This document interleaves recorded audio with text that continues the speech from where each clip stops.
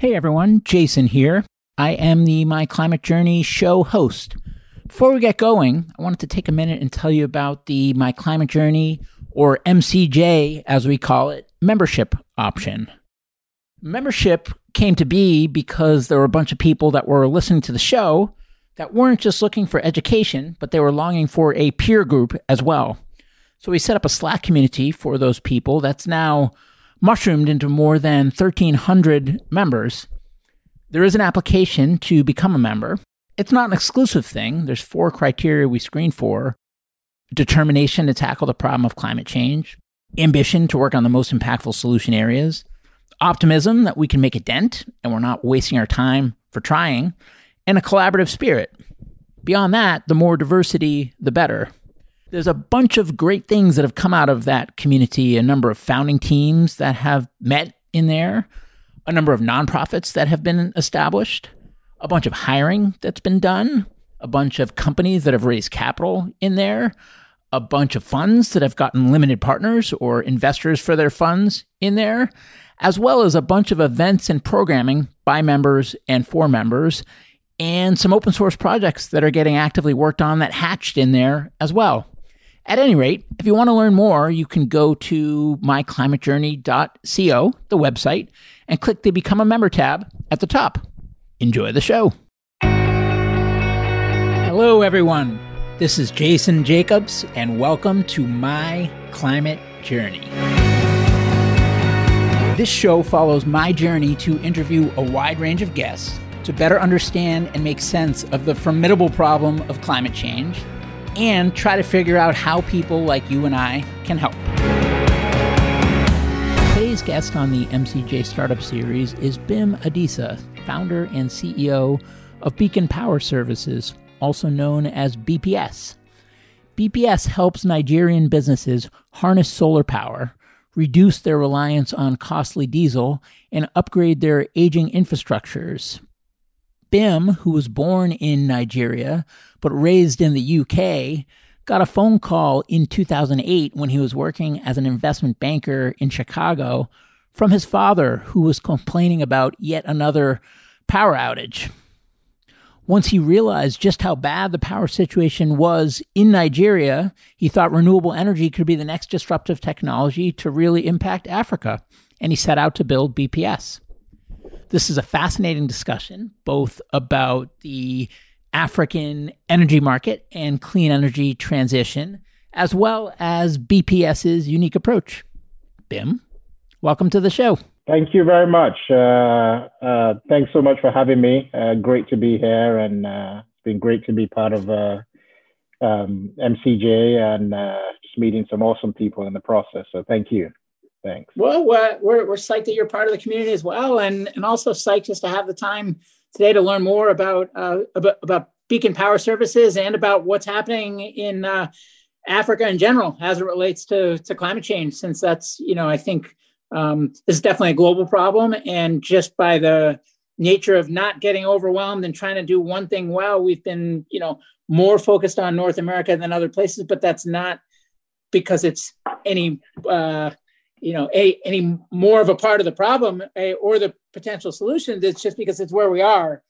So taking the opportunity and getting the opportunity to broaden our perspectives in this way feels super important and timely. So thank you. No, thank you. Absolutely. And I mean, I'll agree with you. I think, there are different magnitudes of the problem. Being in North America, it makes sense to focus here. But I'll also imagine for a lot of people, when you think of climate change, Africa probably isn't first thing that comes to mind. But I think one of the things that drove us to start Beacon, and one of the things that drives our mission is, there are 1 billion plus people in sub-Saharan Africa, 450 million of those people living in urban areas. They need electricity, they run businesses like we do, and they're making do with really not suboptimal solutions from a climate perspective. And if we fast forward 30 years, that 450 million is going to grow 4x. So there'll be like 1.8 billion people facing the same issues. So if we don't address that now, it's going to be increasingly an even bigger problem for us. So again, thanks for the platform, and hopefully that will be one of the big takeaways here. That Africa is a big part of the climate issue, and there should be quite a bit of attention focused there as well. Yeah, no, and I've heard that consistently through my climate journey as well. So, well, why don't we jump into it? So, what is Beacon Power Services? Yeah, thanks. So Beacon Power Services, our mission is to empower Africa's grids, as I think there's a background here as we show. And simply put, we provide software solution and grid automation, grid analytics, specifically focused on the African grid. One of the reasons, maybe to step back a bit, is, like I said, well, one of the questions that may come to mind immediately is why even the grid? I mean, we're in the 21st century, the era of distributed generation, but Africa has a very large population that's growing very rapidly. A lot of this population are in very densely packed urban areas, cities. We still feel one of the most efficient ways to get electricity to them reliably is through the grid. But the grid in Africa is a mess. So our mission is to help fix that by focusing on the last mile, developing indigenous automation solutions that are built by Africans, in Africa, for Africa. So that's really what we do. What does that mean, indigenous automation solutions? So we've got a local team, and we're very much boots on the ground. So one of our core solutions is just mapping the grid, mapping all the customers on the grid, tracing literally, and I mean that literally, cables from source to door, from door to door, right? To really capture what's going on in the grid. It's very difficult to do that from a macro view and just step back. So we've got local teams in the countries we operate, and the local teams are literally walking street by street, door by door, mapping, tracing, and building software that really, really meets the local needs, right? So again, availability of electricity is not something you or I would track being in the US. It's not, we assume when we get home, when we turn on the light is on. But in Africa, that's not the case. So again, we've got to develop solutions that relate to people who are on ground and face these problems, right? Integrating with generators isn't a problem you or I would probably most of the time would never face us, except in an emergency. We've got to build for that in Africa. So that's the thing. So we've taken a team that's built software, grid software, grid management software in the US and Europe, and we've located those teams locally, and we're going literally street by street, door by door, developing a last mile solution to solve the grid issues, the grid leakage issues in Africa. Well, I have lots of questions about that, but before we get too far down that path, how did the company come about? And even, I guess, further in the Wayback Machine than that, when did you first start thinking about and caring about this issue, and why? No, absolutely. So it's been a long journey. I think this first kind of cropped up to me about 12 years ago, actually. It's been a long time. So a bit of background about myself. I grew up in Nigeria, and I'll actually scroll. So I'll introduce Nigeria because I think...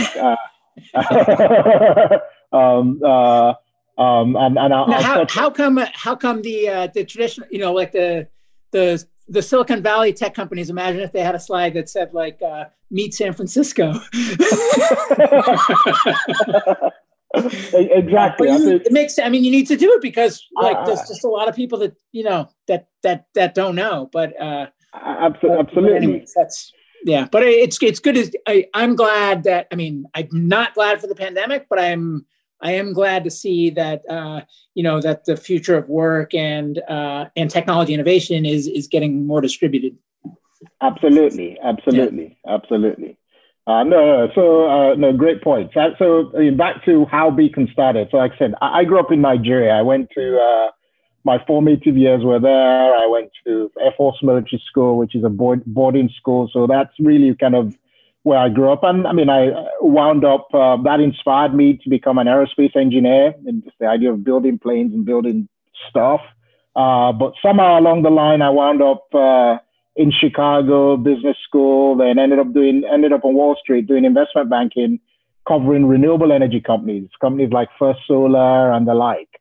And so that's where the journey started. I was sitting in 2007, 2008 looking at renewable energy solutions in the US and thinking, wow, I mean, where I grew up, the availability of electricity is really poor. So at the time, the big thing in the US were production tax credits and whatnot. So basically, let's subsidize you to kind of use renewable sources. And I'm like, in Africa, you don't need a subsidy because this actually intuitively makes sense because there's a fundamental problem, right? The problem isn't replacing something that's already here. The problem is providing a solution that's critical but doesn't even exist.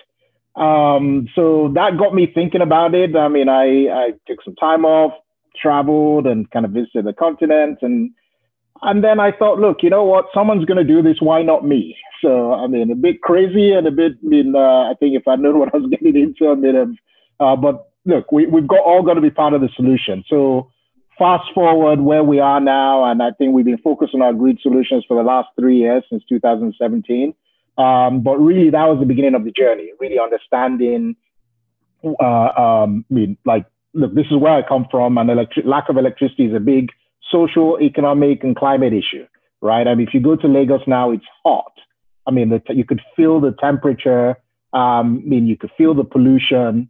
Again, I think that's very symptomatic of Africa. So I introduced Nigeria here, but I mean, it's Africa's biggest population, 206 million, is Africa's largest economy.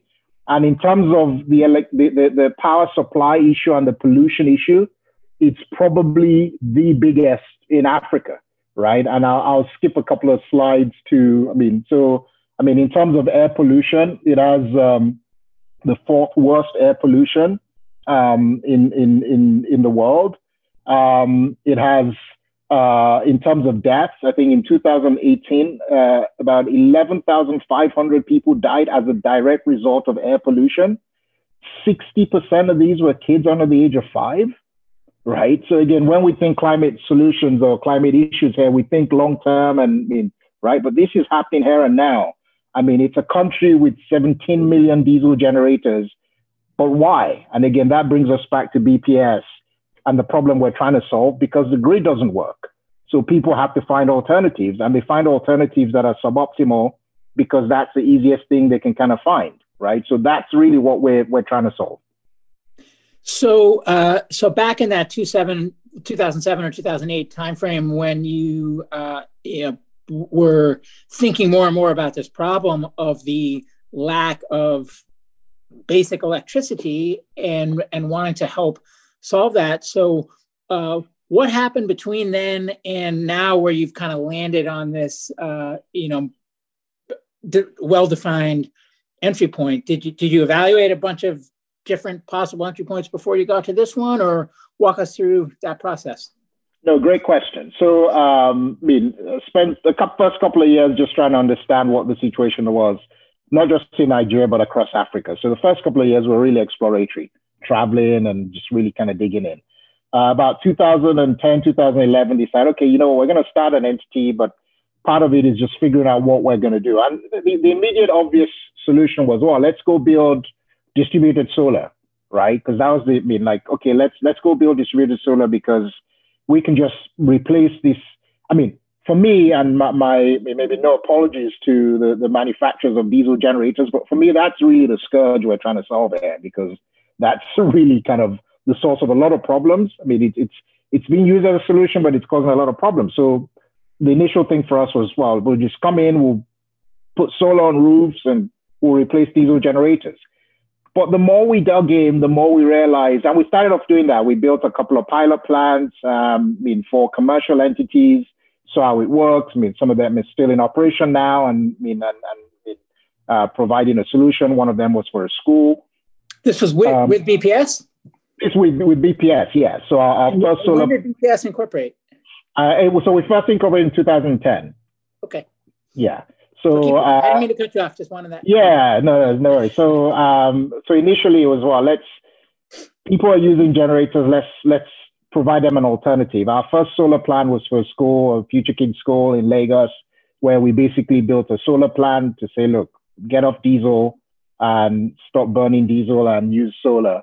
But one of the things we found as a bigger barrier to it was, most people can't afford to self-finance, especially not in Africa, even in the US. Most people can't self-finance solar plants. And there's a shortage of information. There's just a shortage of data, right? Most people don't really fully understand their energy needs. And most people are connected to the grid in urban areas. So that got us to start thinking, well, you know what, maybe it's not as simple as just bringing solar and just plugging it in. Let's understand the grid. How do people kind of use the grid? And how do, what's that interaction? What's the profile of different types of customers, residential, commercial, all the things that we take for granted in the US. You can go to your electricity, you get your electricity bill, you see your kilowatt hours, right? A lot of that doesn't exist across Africa. And again, we take it for granted. And in order to build an efficient, functional grid, it's important to have that information, right? So we realized very quickly that actually probably a bigger problem and a bigger solution isn't so much just the capacity issue, it's the data and efficiency issue. So let's focus on solving that. So we were fortunate around 2016, we applied for a grant with Power Africa. We got the grant in 2017, and that was really the launch of this effort, which we're now kind of starting to, where we've had some significant traction with. So we got a grant from Power Africa. That enabled us to start to study the grid. So our first study was looking at Lagos, a city of 22 million people, and say, let's just spend a year just studying the grid, what are the issues? What are the bottlenecks? And that's really what's brought us to this point where we've realized there's a massive leakage issue in the last mile. About 51% of the energy sent into the Nigerian grid is unaccounted for, half, right? So let's plug that leakage. So it's not just about adding capacity. We would focus and we would dedicate ourselves to plugging that capacity gap by providing boots on the ground, door-to-door, street-to-street mapping, software, analytics, automation, to basically create efficiency so that if there is a leakage, you can see it immediately. If you can see it, you can address it and plug the gap. And if you can plug the gap, that means more electricity to people at home. And that means less time having to rely on diesel generators. What are some of the causes of this leakage? So one of the biggest causes, if you look across, I think a lot of Africa is going through many of the issues the developed world went through maybe 2-3 decades ago, where utilities historically, electric utilities, used to be large government-owned entities. Most of them have been privatized. Some are still government-owned, but most of them have been privatized. Most of them have a legacy of being very inefficiently run. And most of them have just, not grown with the population. So again, you look at urbanization in Africa, especially, and for lack of a better word, industrialization, right? You've had the infrastructure basically lag the pace, right? So you've ended up with a city like Lagos, which 20 years ago had like 6 million people and now has 22 million people, right? And you still have the same infrastructure, right? So the grid hasn't grown. The utility hasn't made much. The utilities haven't made much effort to even know, where are these additional, 16 million people, right? So that is a big issue. So we've almost had to unwind that. To say, okay, look, this is what the situation is. Let's create a lay of the land. Where are your assets? And let's track electricity flow. If I'm sending electricity out, where is it going, right? And create an audit trail, right? So that we can start to understand what are the true demands, right? How can we really allocate power efficiently?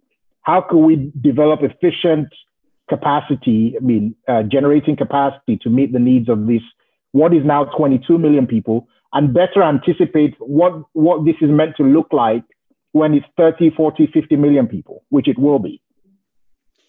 And I'm gonna try asking it slightly differently, just because I want to make sure I understand it, and it feels like an important point. So I understand conceptually what you're saying is that the legacy grid was designed for a lot less people, and now there's a lot more people, and you're still stuck with the same legacy grid. But technically, how does that manifest? What is actually happening when this leakage occurs, or what isn't happening that should be happening? So I'll give an example, and there are multiple implications, right? So first of all, is if I have a grid that's built for 6 million people, there's a demand for 6 million people, right? And if my actual demand, if they're 3 times those people, right?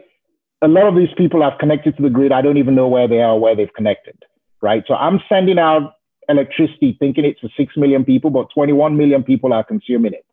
So what's happening is everybody's short, right? Nobody has enough, right? Because nobody has enough, right? And I don't know where most of my customers are.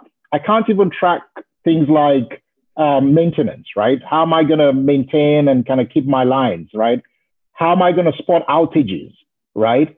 And then you get to the commercial aspect. How am I going to bill, collect, and make this? And that's important, not because, look, you've got to have it sustainable because you've got to reinvest in the grid, right? So these are the myriad of issues you face practically because of this explosion that all of a sudden then you've ended up with the utilities being, and I'm kind of trying to illustrate it with a couple of slides here, the utilities are basically stuck and they're lost because they're overwhelmed. You think you have 6 million, but you have 21, 22, right? Most of those, you don't know where they are. So you almost have to start by auditing and basically combing through who do I have? What is their demand? Where am I sending energy to? And who's receiving it, right? In commercial terms, in Nigeria alone, the utilities' unrealized revenue is about $1.3 billion a year. Across sub-Saharan Africa, it's about $8 billion a year, right? So again, it's impossible to invest when you're losing that amount, right? Because you can't just reinvest in the grid. So hopefully, maybe that addresses the question. Yeah, essentially, I think what I'm hearing is that the grid has if the grid was eyes, it has poor vision, and you are like essentially giving the grid LASIK surgery to help sharpen the focus of its eyes so that it can, it can be a lot more efficient with how it allocates the resources, since it can better understand the landscape of the end customers that it is providing to. You said it really eloquently and really well. I think maybe because my head I'm so neck deep in this that it's. A lot of it makes, but yeah, you've basically summarized it. Yes, the grid doesn't have eyes, and we're basically trying to be the eyes to make sure you can spot what's going on, because if you can see it, then you can fix it.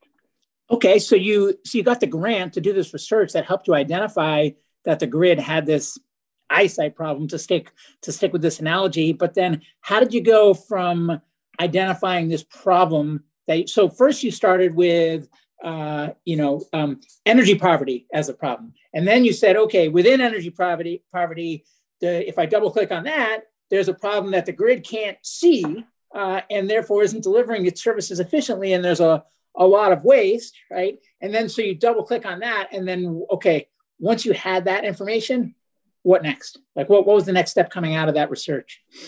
Thank you. So the first thing was, all right, in order to do this, there are two things that need to happen. One is, like I said, you've got to have what I'll call an audit. And it can't be, some of the solutions are actually quite simple, right? But it has to be a local effort, right? Because it's not a problem technology alone is going to solve. You literally have to comb through, and there's almost no, there are no easier ways to do it than be on the ground. So the first thing we decided to do, and I'll skip to kind of some of our solutions. The first thing we decided to do is build a GIS of the grid, right? So let's track where all the assets are.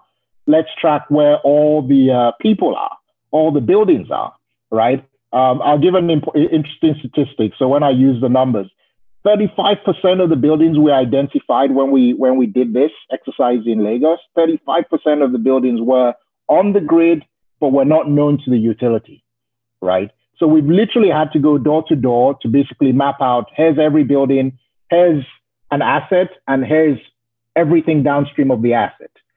So once we did this first step, the next step was then to build software to say, okay, now that we've tagged everything, right? Let us now connect to everything and start to measure flow of electricity, measure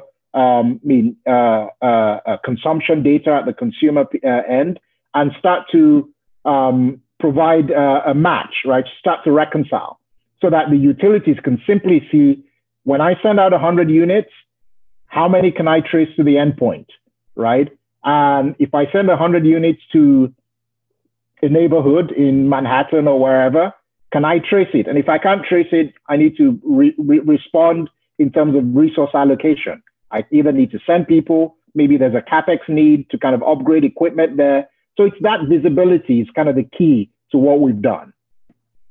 And then the third, go ahead. No, please. So yes, and the third part to that is figure a way to commercialize that, right? Because again, it's got to be sustainable. It's not just, it's great to get a grant and donor funds, but it's important that the utility is viable, the consumer is viable, and this whole thing works, because that really builds longevity. So what we've done is, obviously from a commercial perspective, the utility pays for it, but what they get in return is increased revenue, and what the customer gets in return is increased availability. And we're really pleased in the areas we've operated, the average availability is up about 25%. Now that's a big number. In reality, that's 2 hours a day, right? But again, it just shows what the low base we're starting from is. And so is this a software solution that the utilities pay for as a subscription? Correct. Yes. Yeah. So it's go ahead. No, go ahead. Sorry. Oh, I was going to ask what are they getting for this for the subscription? What are the capabilities of the offering? Yeah, so it's a little bit of I don't want to use the word SCADA system, but it's like a SCADA light, if you would call it that. So basically, like I said, it gives them a real-time view on where all their assets are. It gives them real-time view on outages, on losses, and it allows them to optimize their asset utilization. I'll give another anecdotal example. One of the biggest reasons you had outages in Nigeria, and again across Africa in a lot of places, is a common problem is you have transformers that feed a neighborhood, right? Now go back to my original analogy where you have 3x the number of customers. So I'm a customer, I just come in and I just literally get someone from the utility. They literally just connect me to a transformer. So a transformer has a 500 kVA capacity, right? Because it's meant to serve 500 customers. All of a sudden, you have 1,000 customers connected to the same transformer. Someday there's just an explosion. And again, it's actually not uncommon, right? And the transformer is out. So that means everyone in that neighborhood doesn't have electricity until that transformer is replaced, even if electricity is being sent to that point, right? That means the utility has to spend money, CapEx that's probably unplanned, right, to replace the transformer. Often you have unrealized revenue because you're sending electricity to a place where people can't receive it, right? Because the gateway is basically blown open, right? So what we now do with our software and what the utility gets is they get to see that before it happens, and then they get to act. And because they get to act, they can reduce their costs because they can make plans, be more efficient, maybe add a second transformer, move customers to another transformer that's not as loaded, right? The customer gets better service because they don't have to wait till things blow up and they basically are left without electricity for weeks, sometimes months, right? And everybody basically wins. So that's really what the utility gets. Then the consumer benefits as well. So then the value proposition to the utility is that they pay for the software, and then what they get is they can avert the costs of needing to clean up the messes that get made by avoiding the messes and delivering a more reliable service to customers in the process? Absolutely. Great. And how big is this market? Are you focused only on the African utility market? Yeah, so I think for us, we've had quite good traction in Nigeria, right? We think, like I said, in terms of unrealized revenue, it's about 1.3 billion, and for the utilities we've served alone, we've seen a big kind of uptick in revenue. We think across Africa it's an $8 billion problem, right? But our goal is there are 11 electricity utilities in Nigeria. We've started with a couple, and our goal is to expand over the coming, 2020 was a bit of an anomaly. We had some aggressive growth plans this year, but obviously we're just happy to get through the year with everything that's gone on. But the goal is to expand initially within Nigeria. But in the new year, we're going to be expanding our services to utilities in Ghana, in DRC, Democratic Republic of Congo, and Uganda as a starting point. So again, these are utilities and many grid operators who we've engaged with who have exactly the same problems, right? They don't know their end customer. They don't have a good view of what's going on downstream, right? And we're helping them see what's happening downstream and helping them manage and automate that process of what's happening downstream with their customers. And is it kind of a land and expand strategy where you start small and then expand within the utility over time, or what does that look like in terms of how you go to market with a specific customer? That's a great question. So one of the things we find is, I think you'll find this with utilities pretty much everywhere in the world, but more so in Africa is, when you have a legacy of often 2-3 decades, maybe even more of underinvestment and kind of inefficient management, for lack of a better phrase, right? You have so many problems, right? So the key is often to step back and try and focus and say, look, where do we start? Usually our starting point is the mapping, it's the audit, right? Because you've got to just take stock of where you are, right? And that's usually where we start. And it's, like I said, it's not something you do. So we pride ourselves in terms of understanding what the issues are, understanding we've been through this. We've been at this for a few years now. We understand when we get on ground, how are we going to quickly identify the assets and really run downstream and identify all the myriad of issues that are unique in these environments that you probably won't find in developed markets, right? So that's usually our starting point. And then we try and create a roadmap with the utility to say, look, we're going to grow with you. Our view is, and that's one of the reasons we offer our services as a subscription, right? It's more of it's a partnership, right? And we see a growth path, right? Look, we're trying to grow, and some of it will take time, right? So we start with the mapping, and then we start to kind of digitize, right? So let's see what part of your information, your network, we can kind of digitize, and then we start to automate. Where can we automate? Where can we provide visibility? So it's a step-by-step approach. Often people want to kind of speed up the process, but really, I think it just takes time. There's just no substitute for that in order to do it well. And where are you in terms of adoption of the offering? What does your customer base look like today? And also, what kind of results have they been seeing so far, if there's been enough time that's elapsed for them to start to get a sense of how it's going? Yeah, so thanks. So for the utilities we've worked with, on average, we've seen about a 25% increase in revenue, right? Which is not insignificant.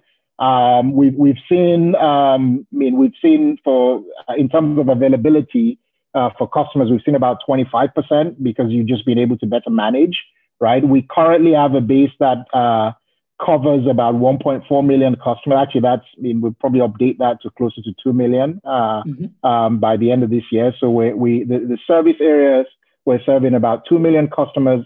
But again, the customers are like households and businesses.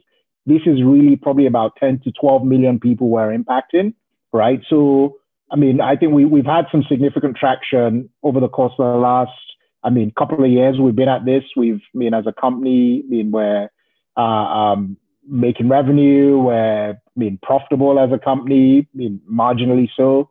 So again, I think we've laid good building blocks to build on. So really, where we are as a company is, okay, how can we scale this and replicate this and do what we've done here more efficiently, but very quickly with all the other opportunities that are available to us. And are you the first company that's come along and identified this as a problem area that you aspire to tackle, or have others tried, or are others trying? So we're not the first. And I think one of I mean, there are much larger companies that do what we do, and they do this not just in Africa, but mostly in developed markets. I think what's unique about us and what is a little bit different and maybe an advantage for us is that often larger companies from developed markets take a little bit of an arm's length view, right? And say, look, this is what's worked in California, or this is what's worked in London, right? Our software is great, so go use it, right? And by the way, it's super sophisticated, probably more sophisticated than anything you would ever need, right? But the analogy I give is it's a little bit like giving my grandma in the village who's never used a cell phone an iPhone 12. She's not going to stream, right? She doesn't need to download any apps. She just wants to call her grandkids, maybe text, right? So you need a very basic tool, right? And she also can't afford the $1,200 or whatever the cost is, right? So that's the analogy we give, that because we're on the ground, we're able to break down the problems into very granular pieces that are easier for the utility to bite. They're more affordable. The solutions are more applicable. It's not, I mean, utilities in Africa, when I said people, the average person gets power, I mean, the average urban dweller gets electricity 6 hours a day, right? So they don't need tools that track outages in 15-second intervals. That's just, at least not today. Eventually they will, and hopefully BPS will be there, right, as part of that journey when they get there. But that's not the immediate priority, right? So we're focused on the immediate priorities that these utilities and the consumers face now, right? And we're trying to address those now, right? So that's really what's different between us and some of the other companies that have done this, who often show up and then there's a mismatch and then things just never work out and we end up where we are with, 17 million diesel generators. And so if you look out over the next, say, 12 or 18 months, what are the key milestones that you're driving towards and focused on as a company? Yeah, so our goal is, like over 5 years, our goal is to be 15 million plus customers. But if I say the next 12, 18 months, the biggest priority is, like I said, we've got Ghana, DRC, and Uganda on the horizon next year. So it'll be big for us to kind of get there. And this includes some of these traditional utilities. Some of these are large mini grid operators who are providing power supply, in some cases, to areas that are very kind of remote and kind of very little energy access, right? So one of the immediate priorities is to reach these people and expand our services to basically scale with these folk.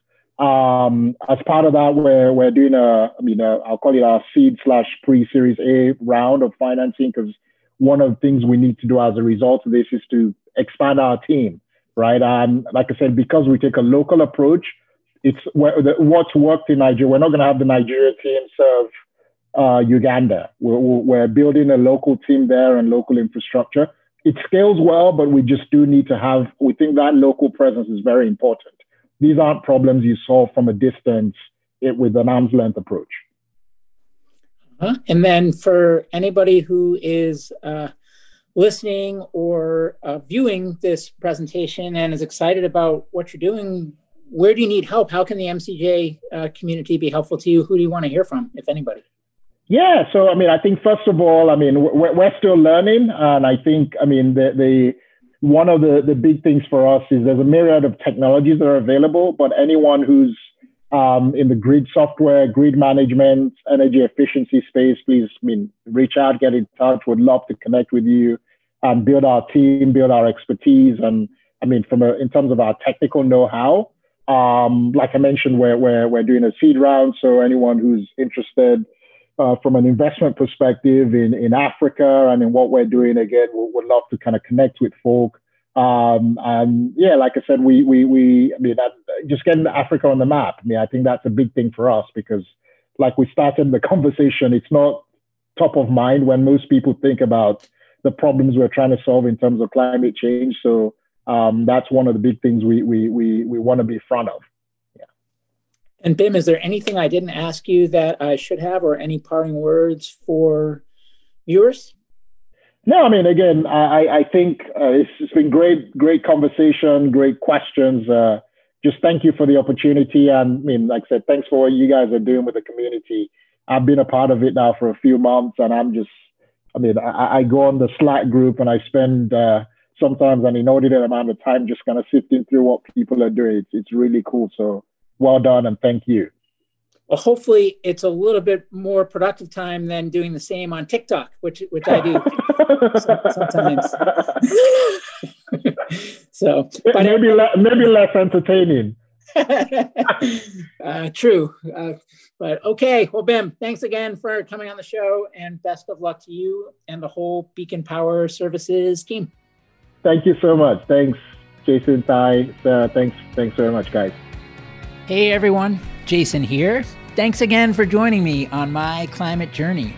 If you'd like to learn more about the journey, you can visit us at myclimatejourney.co.